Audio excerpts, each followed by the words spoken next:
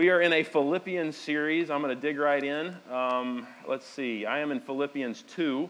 I'm going to read verses 12 through 19. It was really funny because I was supposed to cover Philippians 2, 12 all the way to 30, but 12 through 19 was so rich, I sort of got stuck there, okay?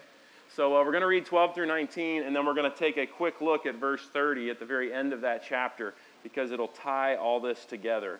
As we do that, I want to sort of set the table. You know how before you eat lunch, you set the table? I want to set the table with something because it's one of the core values that is essential to what we're doing here at Saltbox. And it is John 5. Will you put that up for me, Matt? John 5, verses 39 and 40. And this is actually Jesus talking, and he's actually rebuking a group of Pharisees. Now, a group of Pharisees, anybody want to take a gander at who that would be like in today's culture? Somebody said it. Pastors, that's right. People like me, that's exactly right. Woo. And now, it would also be church people, okay? Religious people. So the Lord is actually rebuking a group of religious people, and here's what he says. You study the Scriptures diligently. That sounds like a good thing, doesn't it? We even have a one-year Bible out there so that you can study the Scriptures diligently. But he says you study the Scriptures diligently because you think that in them you have eternal life. Yet these Scriptures point and testify to me. Who is it now? Christ Jesus. Say Jesus with me. 1, 2, 3. Man, y'all are sleeping today. We got to wake you up. Well, wake me up too. Here we go. Yet you refuse to come to me to have life. Now, here's what I want to, as we dig in this morning to the Scriptures, it is imperative that you understand that the Christian life is simultaneously about the fullness of the Holy Spirit being activated and released in our daily life and the fullness of His Word and Scripture being released in our daily life, and it is the merger of the two. So you cannot have one without the other. And you can get sort of on pendulum swings where you have churches that go, well, we're a Word church, and you got church over here. We're a Spirit church. Look what Jesus says. You can actually study the Scriptures and yet refuse to see the Lord Jesus, the Holy Spirit of Jesus in them. So what we are about here is literally a Word and Spirit church. I like to think of it almost like a riverbed. Is a river any good without a riverbed? The river is just going to become this, little puddle that dissipates. So the riverbed, in many ways, becomes like the Word, the Bible, and then the Spirit becomes like the river that flows through the riverbed. Make sense? That's what we are about. So when you come in here, my goal is not to necessarily inspire you or entertain you. My goal is to actually create hunger deep inside of you for the very Word of God and the presence and person of the Holy Spirit in your life. Amen? Amen. So prepare to be uncomfortable. Okay, let's dig in. We are in Philippians 2. If you don't have a paper Bible, you might want to get one. I know everybody has an electronic Bible these days, but I'm a paper Bible fan because you can begin to make little notes about what the Holy Spirit, who we just talked about, is speaking to you while you're reading the Word, Bible. That's exactly right. Okay, so we're going to start in verse 12, but before we start in verse 12, take a look at verse 9. And what's the first word in verse 9 in your Bible? Therefore. Okay, now skip down to verse 12. What is the first word in verse 12? Therefore. Now, you got to get this as we dig in. The first therefore is about God. Therefore God. The second therefore is it is implied that it's about you and me. So the first, therefore, is God. Today, what we're talking about, we talked last week about all that God did in Christ Jesus, pouring Himself out. Today, we're going to talk about because of the way Jesus Christ poured Himself out, therefore, what are you and I called to do, and how are we called to live? Does that make sense? All right, verse 12. Therefore, my dear friends, Paul's writing, he's in prison, chained up, remember? And get this, not only is he in prison, chained up, but he is writing to encourage the church in Philippians. Now, if you're feeling low, if you're feeling dejected, if you're feeling in a gnarly place in your life, if you're disappointed, if you're feeling empty, I want you to take heart because the very Apostle Paul is in a low, dejected, empty, chained up place, and he has actually chosen to use that place as a platform from which he can encourage the church. Now, flip that around and apply it to your life. Can Jesus use your pain, dejection, lonely, chained up place to edify and encourage the people around you? Yes. Somebody say yes. 1, 2, 3. Yes. But you've got to choose it. You've got to choose it. You've got to choose Christ Jesus to be glorified in you and through you. Okay, verse 12. Therefore, my dear friends, I love how warm Paul is when he writes, as you have always obeyed, not only in my presence, but now much more in my absence, continue to work out your salvation. I pointed this out last week, but it's imperative. It does not say work for. It says work. Let's try that again. Work out. It says work out your salvation. And then it's fascinating because it says work out your salvation with fear and trembling. It doesn't say arrogance. It doesn't say haughtiness. It doesn't say pride. It doesn't even say confidence. It says work out your salvation with fear and trembling. It's kind of lost in the American Christian culture right now. For it is God who works in you to will and to act in order to fulfill his good purpose. Okay. Verse 14. Do nothing without grumbling. I love that Brian's tracking with me. Do nothing without grumbling or arguing, so that you may become blameless and pure, children of God, without fault in a warped and crooked generation. Then you will shine among them. Shine among that generation, right? That's what we're supposed to be doing, like stars in the sky, as you hold firmly to the word of life. Say word of life. Word of life. And then I will be able to boast on the day of Christ that I did not run or labor in vain. But even if I am being poured out, if you were here last week, remember? Even if I am being poured out like a drink offering on the sacrifice and service coming from your faith, I am glad and rejoice with all of you, so that you too should be glad and rejoice with me. Now, skip to the end of the chapter. We're going to read verse 30. Because he almost died, it's talking about Timothy and then a guy named Epaphroditus. Because he almost died for the work of Christ, he risked his life to make up for the help you yourselves could not give me. Now, after I read Scripture, by and large, I always pray. Do you know why? I don't give a rip what I have to say. Just don't care. But what we want to do in these moments is we actually want to ask that the Holy Spirit of God, the Holy Spirit of Jesus would come and he would enliven his Scripture so that we could understand it, so that we could eat it, so that we could digest it, so that we could be transformed, so that we could go from this place and transform the environments and cities and houses and neighborhoods in which we live. Amen? Amen. So pray with me. Lord Jesus, Father, it's not about us. It's not about how we came in. It's not about the multitude of anxious thoughts that have crowded into our minds. It's not about the crises in our lives or even the pain. It's about you, King Jesus. And Lord, as we open your word, would you let us gaze into your word, and would you transform us by your Spirit? Lord, would you bring great revelation about this Scripture, and then would you meet us in it? Holy Spirit, would you meet us in it and walk with us through it, and then help us as we apply it to our lives? Come, Holy Spirit, and have your way in us and through us. In the mighty name of Jesus we pray. Amen. Amen. Okay, my first point is that the Christian's greatest goal is Christ-likeness. Okay, Christ-likeness. This is like, man, how do you even get your arms around that? What is Christ-likeness?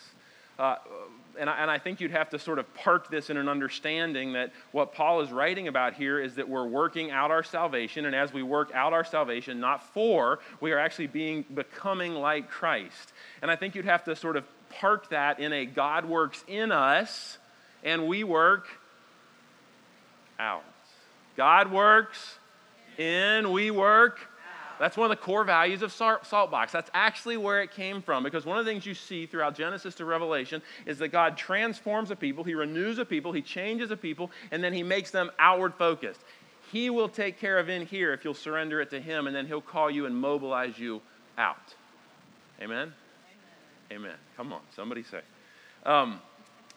Here's another way you could actually think about that. You'll hear me say a lot, get a one-year Bible, and get a 5-year journal. What am I saying by that? Work out your salvation. Work it out. Because here's the deal. The Christian life is hard. A lot of preachers, a lot of people, a lot of not people who write books, a lot of people on TV are going to get up and say, everything's going to be easy, and everything's going to be perfect, and everything's going to be a cup of tea, and everything's going to be wonderful, and everything's going to be perfect. No. The Christian life is actually a life of sacrifice. It's a life of laying down your life. I can actually find 7 times in the Gospels where Jesus preaches the gospel. So gospel just means good news. So anytime you hear gospel, it's just good news. It's just preach. He's preaching the way to Jesus. And every time he preaches it, he says, take up your cross and follow me. So the Christian life is actually, it can be painful and it can be difficult. And I think what you have to begin to look at here is there's this blend as you read these verses between God working in us, and because God is working in us, we are resting. Remember that series we did, Sit, Walk, Stand? We are resting because it's the finished work of Christ. I am at rest. But then he calls me to be confidently and actively responding to him and pursuing his work on the earth. So it's this dichotomy. It's not like I rest and I work. No. I rest while I'm working. I am at rest because it's the finished work of Christ Jesus. It's Christ crucified and resurrected. All power in heaven and earth has been made available through him to us so we can rest as we go. It's kind of both at the same time. I think as we look at this Christ-likeness thing, let me grapple with you here for just a minute. One of the classic pitfalls I see right now in the American evangelical church is we have tooled it into a place where people come to feel good. Now, go with me, hang with me just a second. Andy, are you in the room, Andy Lee?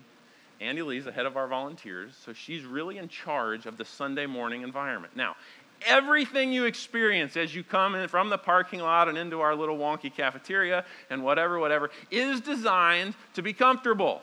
It's designed to be a positive experience. We want a good cup of coffee, and I love Andy because she's always going, do we need better chairs? Do we need better coffee? Do we need more volunteers out here? Does this need to be improved? And all that is good, true, and right. And I go, Andy, please keep making it better. Keep pushing us. Now, here's the thing.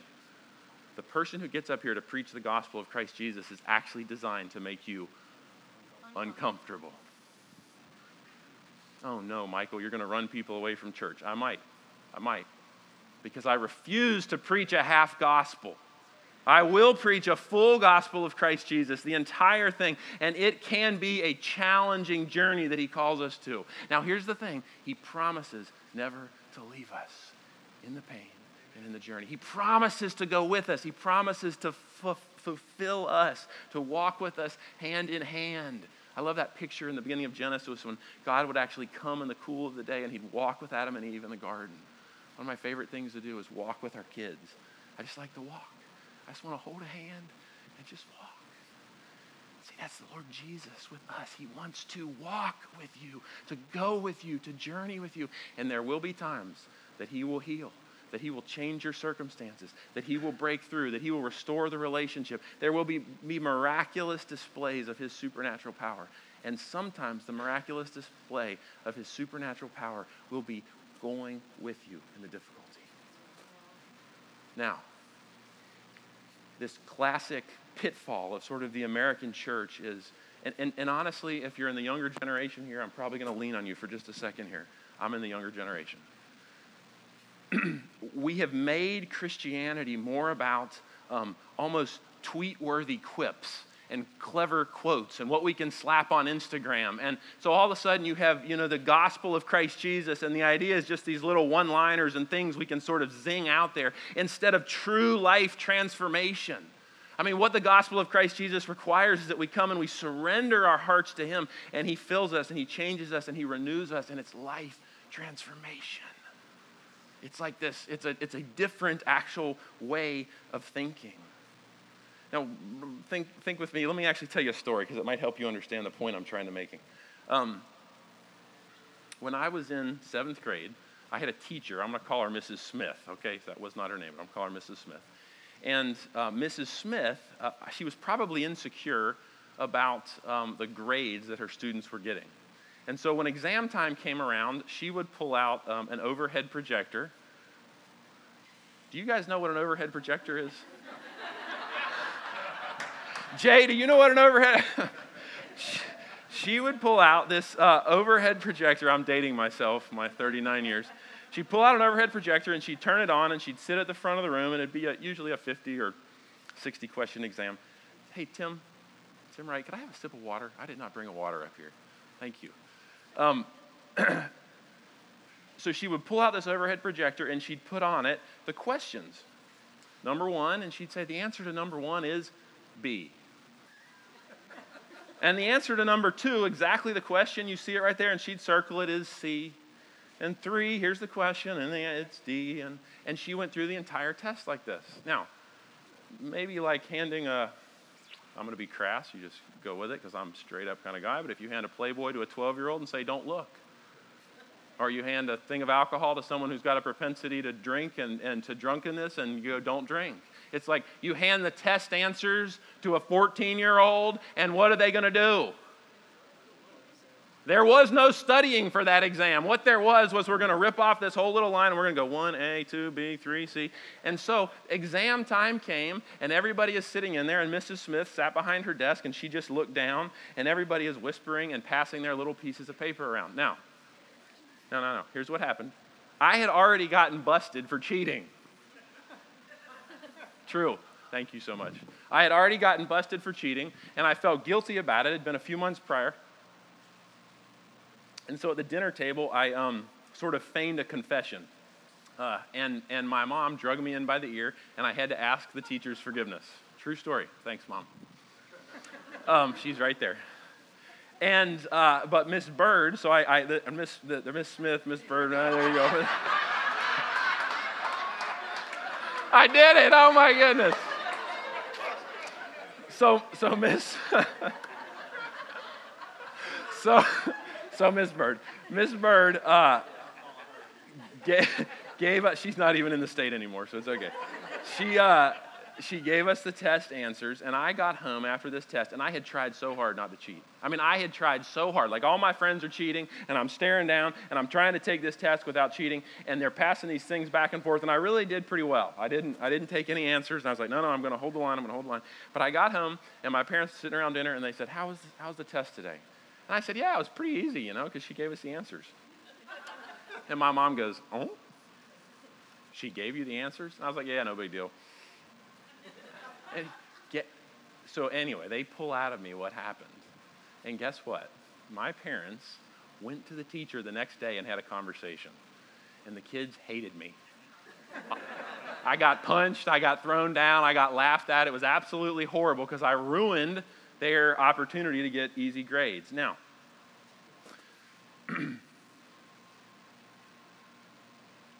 the point of church is not to put the answers on the overhead projector. The point of church is not to give you the cliff notes. The point of church is not even necessarily to come together to make you feel good, although we want to comfort one another in the journey. The point of church is that we would actually read and digest the Word of God, and that we would let the very Spirit of God transform us as people.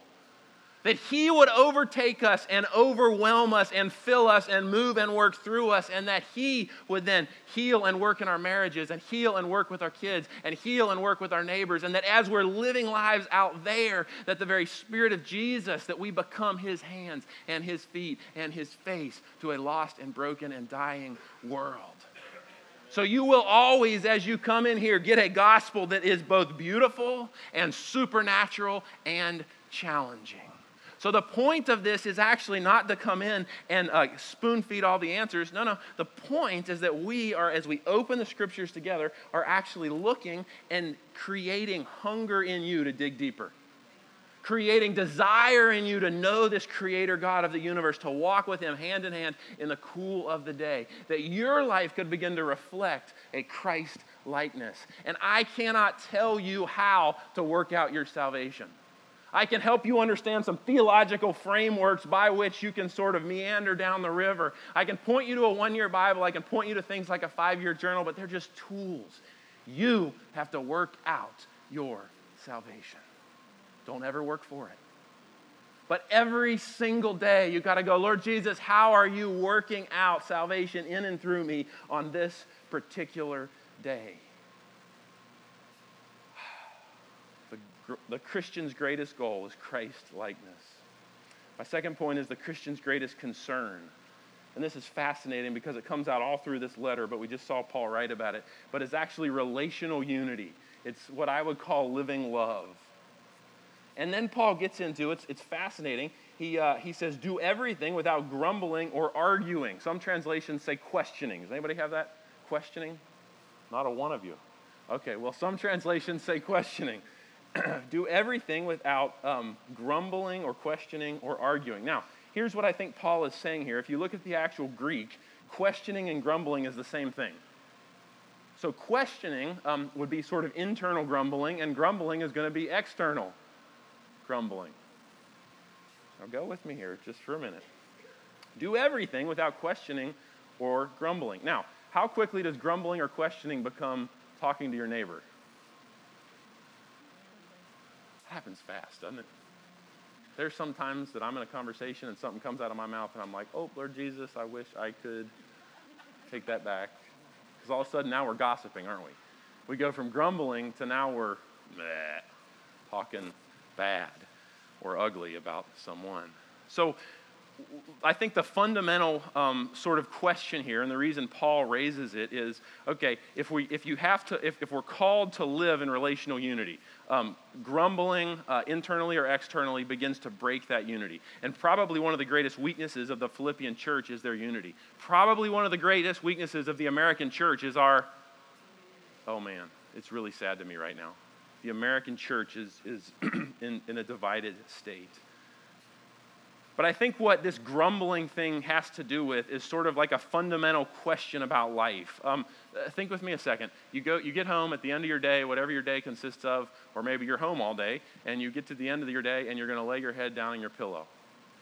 And think about the questions and the level of sort of thinking that goes through your mind, and it will be indicative as to whether you are a person who is sort of living in a grumbling state or understands that you're here to please, glorify, and walk with God. They're very different. You begin to ask yourself, why is this happening? God, I can't believe that this is so bad. I don't like this. And I think what it begins to betray is this fundamental question. And now here's the raw truth, church. This is a daily choice. The last, I'm not going to go into all the details, but the last 6 months of Abby and my life has been really, really hard for lots of different reasons, tons of different reasons. The last silliest reason of all, I'm going to tell you this because it's so silly, but our hot water heater went out. It's just so silly, and it's really nothing. The type of stuff I'm talking about is so significant and has such deep pain. But this last thing is the hot water heater. And Abby looks at me last night, and she's like, "Why all this?" And a hot shower is very important to Abby and very important to David, who lives with us. It's not as important to me for whatever reason, but it is. There's this big, long, tumultuous 6-month journey, really painful, really disappointing. And I am having to consistently let my head hit the pillow and when my eyes open up in the morning, choose to go, Lord Jesus, I don't like this. It doesn't feel good. I'm not even happy about some of it. Lord, I'm even disappointed about some of it. But I choose you. I choose not to grumble, and I choose to glorify and praise you in the middle of it. And I have to not only make that choice, but I have to keep making that decision. That is the pathway to sort of being delivered from grumbling, internal or external questioning. Now, I think the other thing that begins to happen here is you actually are taking a look at sort of sin. Like, what is he talking about? Do everything without grumbling or arguing so that you may become blameless and pure, children of light, without finding fault in a warped and crooked generation. That sounds serious, doesn't it? That sounds heavy. And I think what you actually have to do is you have to begin to go, okay, then what is sin? We don't like in America to talk about sin, but I think you have to actually look at this. What is sin? And why is he saying warped and crooked generation? And why is grumbling such a big problem? Here it is.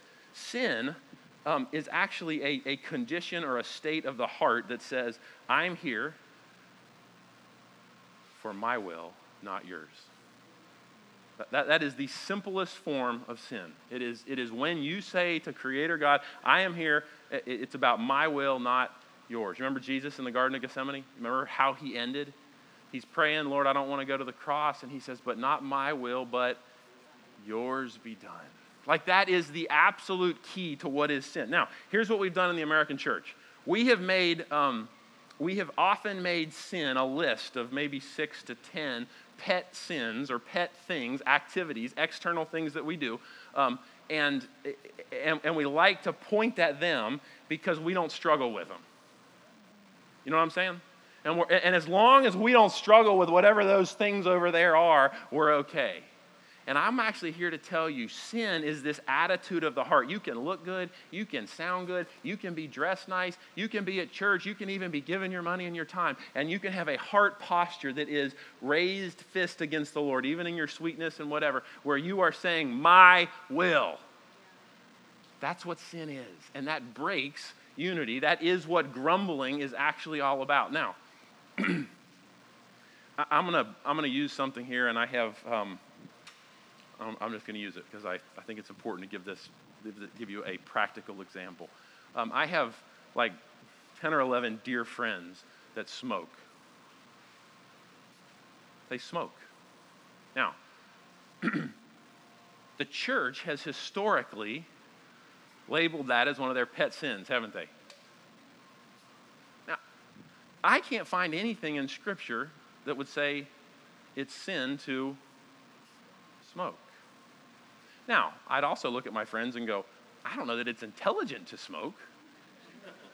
Okay? But I can't find anything that says it's sin. And what I see an American church doing is actually generating a list of things that are extra biblical, going, if I keep myself out of these things, then I'm okay. And not only am I okay, but you people who do it are bad. And it creates this us and them sort of thing, and it distances us from the world instead of allowing us to be people who carry grace, truth, and light to the world. You follow me? So it's like, I'm not advocating smoking. So don't walk out of here and go, Pastor Michael said we should, No. I'm giving you an example of how we, in our humanness, can generate rules that are extra biblical and say, this is how you please God. And I'm telling you, the only way to please God is to actually have a will that says, your will be done, not mine. If God calls you into business and you go into ministry, are you in sin? Yes, because it's about obedience to the Word of God and the direction of God in your life. The goal is not that we have a bunch of professional Christians. The goal is that we have a bunch of people who are living their lives out in their context, carrying King Jesus. God has called us to be free of grumbling and questioning, internally or externally. Now, can you walk through a legitimate process with Him on any given day where you go, Lord, I don't like this, I'm uncomfortable with this, I'm upset about this, would you forgive me and would you change me? Yes. I think I say that like 4 or 5 times a day right now, literally. That's okay. That's what the Psalms are all about. They almost all begin with, God, how could you have done this? And they end with, yet I choose to praise you in the midst of it.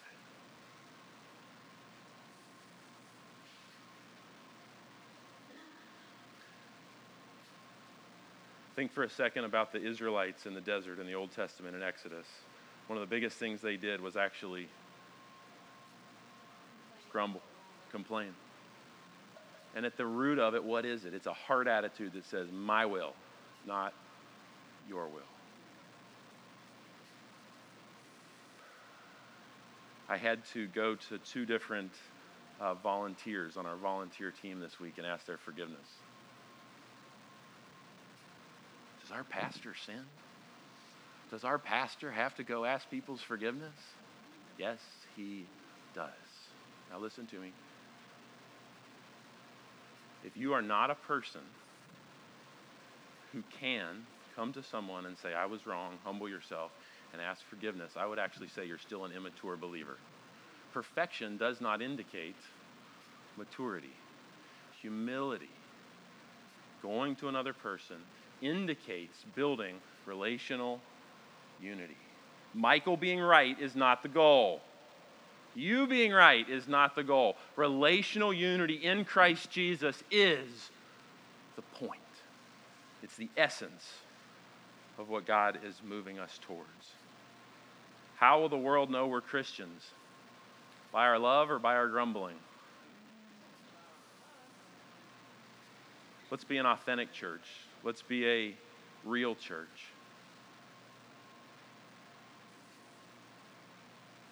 Okay, my third point, right out of Paul's words, are the Christian's greatest challenge. So number one, we have the Christian's greatest goal is Christ-likeness. Number two, we have the Christian's greatest concern, should be relational unity. Number three, we have the Christian's greatest challenge. This is wild, but it's an outward display of a new inner nature. He actually says, shine as lights. Then you will shine among them like stars in the sky as you hold firmly to the word of life. And then I will be able to boast on that day of Christ. Now, a light does what it was created to do by being who it was created to be. When I turn my flashlight on, what does darkness do? Dissipates. Just by being light, it goes. The darkness goes. Literally, it is the Christian's greatest challenge is if you're in Christ today, and you may be here and you may go, I don't even know this Christ. We can talk afterwards. I'd love to talk to you. But if you're in here and you go, I am in Christ, and Christ then is in me, 2 Corinthians 5:17 says, therefore, if anyone is in Christ, they are a new creation. The old is gone, and the new has come. So the question then becomes for us as believers, how do we become who we already are? How do we live out the reality that we're already new in Christ Jesus, and yet we still do some things and say some things and stumble and fall and hurt people and have to ask our volunteer team to forgive us? You hear me? That's the essence, sort of the Christian's greatest challenge is displaying this new self externally. Let me go here a second with you because I think this is important on two levels. Does it matter what people think of you? That's hard, isn't it? Does it matter what people think of you? Now, if the question is being asked, do you take your self-worth from what people think of you? Yeah, it matters. I'm sorry, no, it doesn't matter. Excuse me, forgive me. Thank you. Thank you. If you're taking your self-worth and your identity from what people think of you, that's wrong. It should not matter. If you're taking how you feel about yourself or how you treat people or any of those things, if you're changing who you are in here to please people out there, that shouldn't be. It shouldn't matter. But does it matter if we're whole in Christ? So we're not looking to get our identity met. We're not looking to get any needs met. Does it matter what they think of us? Yes. Now, I had the opportunity to go to a Link dinner. We did Christmas boxes for a group called Link, and a handful of you went to that dinner. Stick your hands up if you were there. There was a few of us that actually went. It was really neat. And Link helps take people who are coming out of the jail system and helps reintroduce them into life. So we got to go to this little Link dinner, and I got to stand up and pray. It was just 3 or 4 minutes. It was no big deal. Does it matter what they think of me? Yes. Because who am I representing? King Jesus. Does it matter how they experience me? Does it matter then how you come across and how you speak? Yes. Now, am I saying perform to please God? No. You got to understand, this is in the theological context that if you're in Christ, you are resting in Him, the finished work of the cross, but then does it matter how people perceive you? Yes. That's why I asked the 2 people to forgive me this week. Because it matters. Some of you should probably be better at asking your roommates or your spouse to forgive you. Because it matters.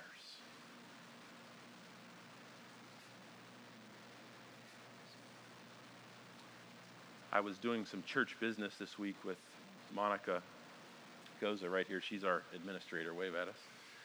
And we were, I was driving down the road, and she was coming out of Winter Park Elementary School. And, you were going in.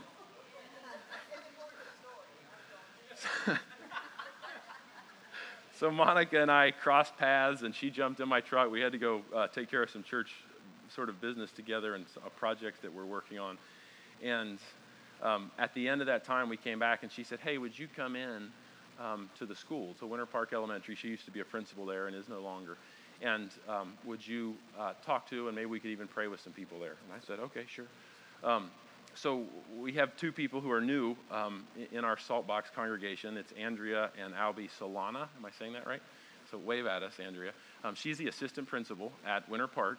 And we walked into this school, and now notoriously America right now is in this separation of church and state, right? And I'm not against that, although I am for us being very courageous with our faith, right? I think that's very positive. So we walk into this place, and this lady comes up who's going through a tumultuous time with a family member and some suffering, and there's some disease they're in the middle of fighting. And we all sort of begin to talk, and we start tearing up. And with that, we step into Andrea's office. Now, she's the assistant principal at Winter Park Elementary School. So we're standing in the front office, and there's a window on her door. And the four of us step in there, and we shut the door. But guess what? People can see where? In. And one of the people shared, and then we all huddled up, and we all prayed, and we had a few tears, and we asked for the Lord's comfort and encouragement in the middle of the pain. We actually asked that the Holy Spirit would come and would heal and would change the trajectory of the situation. And we displayed outwardly the new inner nature. And I actually walked away so impacted by Andrea's courage, because she welcomed us into her school. An assistant principal, that is her school. That is her turf. That is her area. That is her reputation. And she welcomed us in. And not only that, she welcomed us into her office. And then she welcomed us to pray in a relatively open scene area. And we all sat there and said a prayer. The Christian's greatest challenge is outwardly walking out and displaying the change that has happened here. Can you do what Andrea did in your work? Yes. Can you do what Andrea did in your neighborhood? Yes. Can you do what she did in your life? Yes. That is what the essence of the gospel is all about. It's demonstrating outwardly this new thing that is inside of us. So does it matter what other people think of us? Yes. Not to try to get our identity, not to try to please them, but because we are about sharing the gospel of Christ Jesus. My fourth point this morning, and I love this. I love Paul here. This is so powerful. Lord, I pray that you'd help me communicate it so well. My fourth point is the Christian's greatest achievement is to be poured out like a drink offering. Now, go back to what we just read this morning, verse 17. But even if I am being poured out like a drink offering on the sacrifice. Paul's a brilliant writer, and he's brilliant for two reasons. He's actually he's writing to this church in Philippi, so it's a Roman church. They speak Greek, and a libation. Some translations actually say libation, and a libation was literally a little bit of alcohol that was poured out to the gods. It was a sacrifice. Now, hang with me just a second. So before a Philippian city member, just any person that lived in the city who was a non-believer, ate a meal, they would take a libation, a little bit of alcohol, and they would usually drink it. That is the pouring out of that alcohol. They'd start a meal, and they'd end a meal with a little bit of alcohol, little libation. Now, so Paul's using a powerful double meaning here. The first thing is poured out like this Greco-Roman libation. The second thing he's tying in is in the Old Testament, the Mosaic law called the Jewish people to build a rock altar, and on top of the rock altar, they would sacrifice a lamb. And there are multiple places in the Old Testament that when that lamb was sacrificed, there was this smaller little thing called a drink offering that would be poured out on top of the sacrifice. Look at verse 17. I am being poured out like a drink offering on the sacrifice. Now, is the drink offering the sacrifice? No, it's very important. Is the drink offering the sacrifice? Have you ever wondered why we as Christians don't go out and slaughter lambs? There's a big rock out front. It would work great. Gosh, that'd be really weird, wouldn't it? Praise Jesus, he came. He became the atoning sacrifice. Once and for all, he paid the price on the cross of Christ Jesus. He became the sacrifice once and for all of our sin. And then what he calls us to is to be the drink offering, the little libation even, Paul calls it, that would be poured out on the main offering, the Lamb of God. So when Paul says, literally, I am being poured out like a drink offering on the sacrifice, he's about to die. Paul's about to die here. And he's literally saying, I am being emptied. I am giving everything I have to be poured out. It's literally a small sacrifice that accompanies the main or the larger sacrifice. Now, go to verse 30, and I want to tie it up with this. So Perry, when you're ready, you can come up here. Verse 30 says, talking about Epaphroditus, he risked his life to make up for the help you yourselves could not give me. Now, Lord Jesus, let us tie this together. Paul is such a brilliant writer. He's such a brilliant portrayer of the gospel of Christ Jesus. So he's already, in the church of Philippi, he's already drawn in everyone who has a Roman or Greek background, and he's drawn in everybody who has a Jewish background by saying, you are called to be poured out, like that little libation, like that drink offering. And then he flips at the very end of the chapter, and he's talking about these guys who risked everything. And if you look in the Greek, that word, risked his life, is actually it's a gambling word. I brought Amelia's dice. She's got these 2 dice. But it's a gambling word, and actually in the Greek it means to stake everything on a turn of the dice. Now, go with me just a minute. Paul's talking about Timothy, and he's talking about Epaphroditus, which we didn't read about. You can read later. And he's also saying in his own life that he has been poured out like a drink offering. He is being poured out like a drink offering.